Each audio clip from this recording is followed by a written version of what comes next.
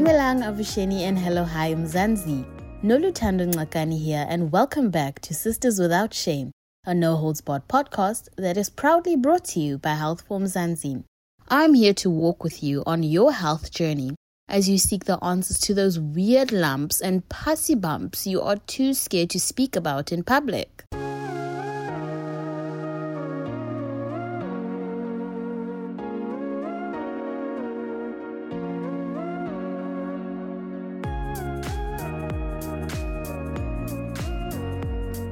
A diabetes diagnosis can be a life-altering event, whether it be type 1 diabetes where the body does not make any insulin at all, or type 2 diabetes when the pancreas makes some insulin but not enough. It can mean changes to your lifestyle that you may not be ready for and can also be hard on relationships with friends or family. This week, a friend in crisis from Kimberley sent us this voice note. Just got diagnosed last Thursday after having constant thirst and losing about 18 kilograms in 2 months. And it wasn't exactly a heavyweight to begin with. I need help. Anonza, this week we are joined by Dr. Angela Murphy from the Sunward Medical Center in Boksburg. She helps us unpack mental health in diabetes diagnosis and management of the disease. A specialist physician, Dr. Murphy practices exclusively in the field of endocrinology, with the diabetes clinic and obesity clinic being her two main areas of focus. Dr. Murphy is committed to treatments aimed at not only reducing risks of complications, but also improving quality of life.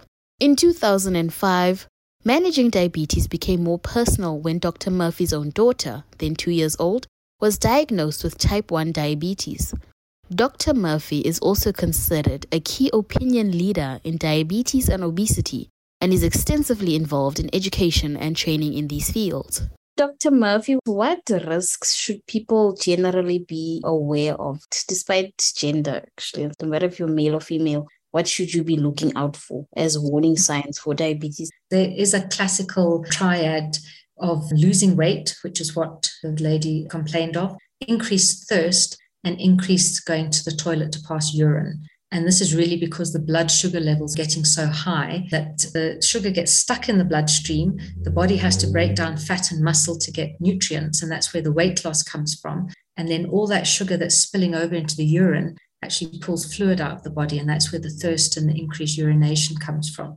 So that would be a classic presentation with really high blood sugar. And patients with type 1 diabetes, I think it's a good time to perhaps differentiate the two. Type 1 diabetes is a condition where the body has been attacked by itself. This is the autoimmune condition. The body has now destroyed the pancreas, and from the word go, this patient is going to need insulin therapy. That is usually that type of very obvious presentation.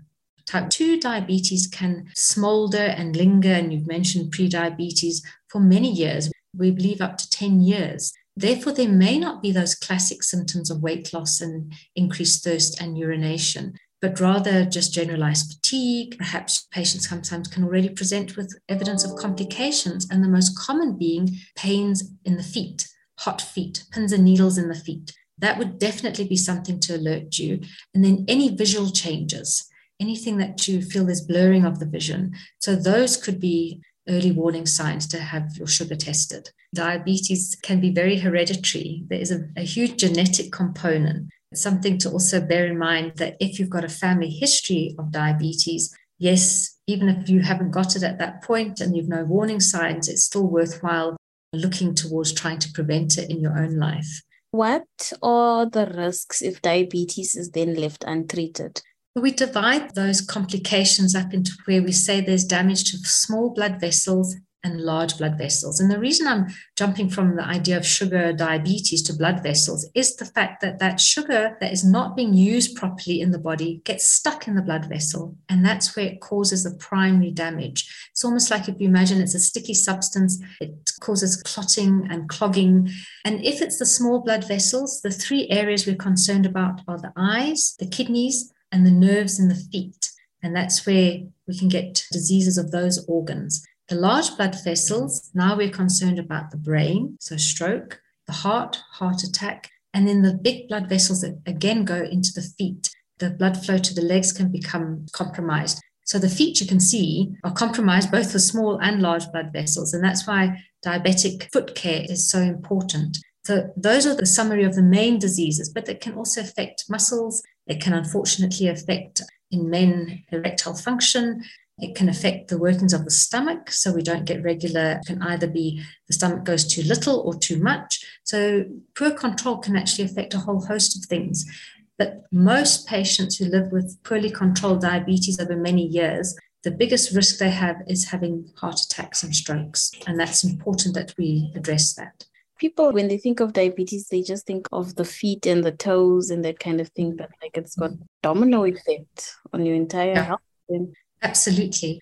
And because of that effect in the blood vessels, we also have to look at sugar's conspiracy friends. I call them the three musketeers. So sugar doesn't work alone to cause the damage. It works alongside hypertension, high blood pressure, and high cholesterol. So it's incredibly important in the person with type 2 diabetes that those two aspects are looked at as well. Some patients truly don't have a high blood pressure, and some may even have a low cholesterol, but most people will have all three of those conditions treated. And if we're going to treat them, we need to treat them into the glucose ranges where we have shown that risk of complications is reduced. Otherwise, we're not being able to guarantee the person you're not going to have one of those complications. So it's all about trying at all points to get to those targets, following up.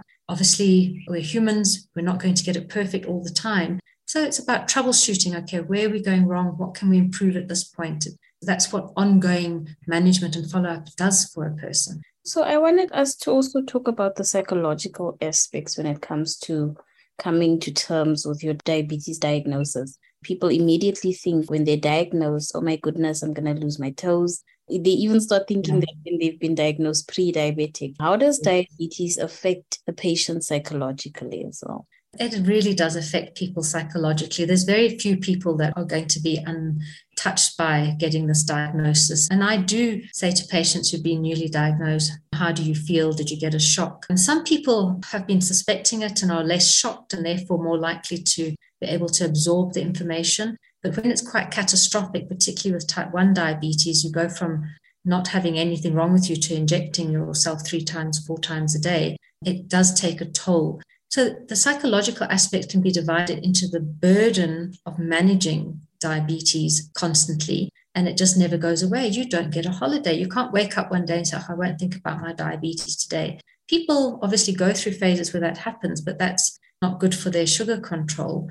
So that burden of management has to be sort of appreciated. And I think as healthcare providers, we need to appreciate that sometimes a person is not ready to have all the list of instructions today. They just need a little bit of TLC. But unfortunately, those high sugars also have direct impact in the brain. And we know that there is an increased risk for mood disorders, for depression and anxiety in the person with diabetes. You have to have a low threshold for listening to cues, asking patients about how they feel, are they coping with normal daily life, and have a low threshold to refer to our colleagues, the psychologists, or to offer treatment. In my case, I can offer medication if I think the patient is depressed, and not put that on the back burner. I've certainly had patients in my office where I realized that the whole problem that's going on is the person is not coping. So instead of talking about medicines and the dose of their medicines for their sugar, we rather sort out that first. And once they're in a better space, things will be much easier to handle. And it really is something very, very significant to manage psychological well-being in the person with diabetes.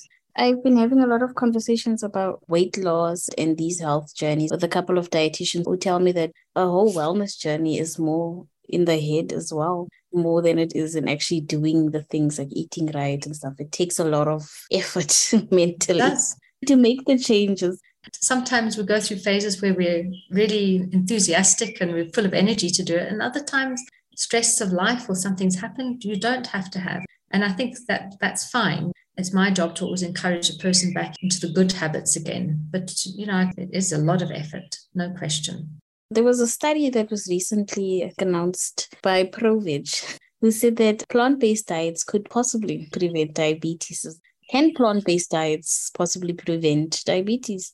They certainly have a role to play. There's no question that the higher meat-based diets more likely to produce oxidants, more likely to cause damage, increase insulin resistance, all the things that can predispose to diabetes. In addition, if we look purely at calories, on the whole, plant-based diets are going to be lower in calorie, what we call less calorie dense food. So gram for gram of actual food, you're going to have less calories in a plant-based diet. There's actually quite a lot of evidence saying that you get better glucose control. And there is some studies, like you say, showing that people on plant-based diet are less likely to develop diabetes in the first place. I'm really excited about that move. My own daughter with type 1 diabetes is vegetarian now and certainly embraces that a lot. What we have to be careful, though, is that we don't replace meat with processed non-meat products. It's often the processed food itself that can have substances in it that are not healthy, preservatives, etc.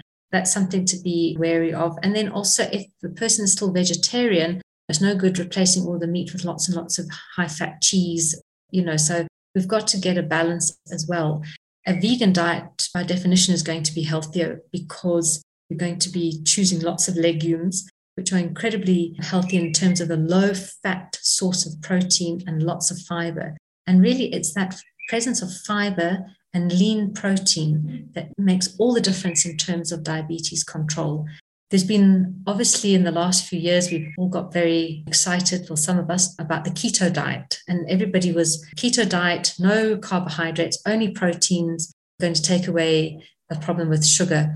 But the problem is eventually that high animal fat diet does start causing problems. And one of the first things we see is that increase in cholesterol, and then eventually the insulin resistance, because it's not a lean protein diet.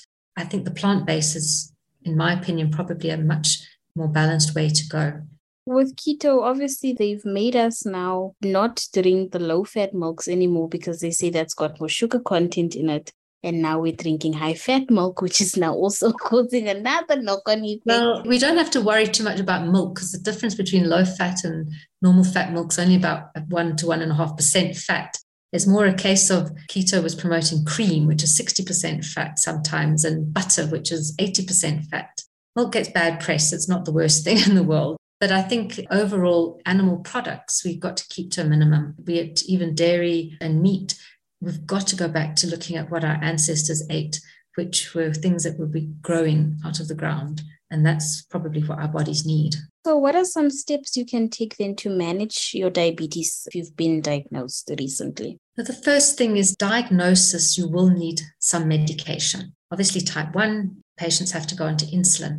But a person presenting with type 2 diabetes, and perhaps the sugar is not too high, the diagnosis of diabetes is made, and the fasting blood glucose is 7 or above. So if you present with a sugar of 7.5 or 8, we're going to make that diagnosis of type 2 diabetes. But at that point, we would put you onto a tablet called metformin. It comes with lots of brand names, glucophage being one of the most familiar. And that is standard. It's accepted worldwide. We don't have a period of non-drug treatment if the diagnosis is already made. In the pre-diabetes phase, you can have periods of non-drug treatment. But once diabetes is diagnosed, at least you'll be put onto glucophage, metformin, with lifestyle modification. And that's got to be tailored for the person. But overall, we want to try and see that weight in a near normal range and that there's physical activity. And the newest guidelines that have come out of America and Europe have actually looked at the fact that physical activity must include the two aspects of an active day. So those of us sitting at our desk all day should be encouraged to get up and down, use stairs instead of lifts. So the day must be active, but it must be plus regular recreational physical activity. So I encourage patients, think about doing the park walk, park run once a week. Find some sort of activity that you can do even once a week that's not just about your active day, but it is recreational, because you get almost different benefits from putting the tackies on and going out to do something. We have to encourage patients to stop smoking. And I think, if possible, it's going to be an ongoing thing, is address stress and see what we can do to support patients. So medication and lifestyle. And then the medication will have to be titrated, increased according to the person's response. And that is a two-way. If there's a time where somebody's sugar control is getting worse and we're increasing medication, so be it. And then suddenly they might, choose a different way of life, or they might get a different job. Their lifestyle becomes better. one can decrease medication again. Patients must never be scared about that, oh my goodness, that I'm never going to get better. However, diabetes is a condition that does want to progress. So despite your best efforts, you may find that sugars do have to be treated with more medication. The good news is, though, diabetes attracts a lot of research. And so we have new and innovative medications becoming more and more available. Medications that have different ways of acting to lower blood glucose. They give added benefit from the word go to protecting kidneys, protecting the heart, protecting these organs that can have complications. So there's no question that we can offer the patients a lot. And there's a lot of information that needs to be absorbed. So by and large, encourage people to try and learn more about diabetes. In our center, we have our diabetic nurse educator who can spend time doing that with patients. I would encourage patients to look for sites such as Diabetes South Africa. And Diabetes South Africa produces a monthly online magazine called Diabetes Focus, which has lots of interesting articles. Then there are patient forums such as Sweet Life South Africa. So there are forums there to help with education because knowledge is power. And in diabetes, knowledge is definitely power. Thank you for joining this week's episode of Sisters Without Shame, Dr. Murphy. Now remember, dear friends, if you are in a medical bind and looking for a shoulder to cry on, you can send an email to hello@healthformzansi.co.za. Alternatively, you can hit us up on WhatsApp on 076 132 0454. I would never blue tick you, babes.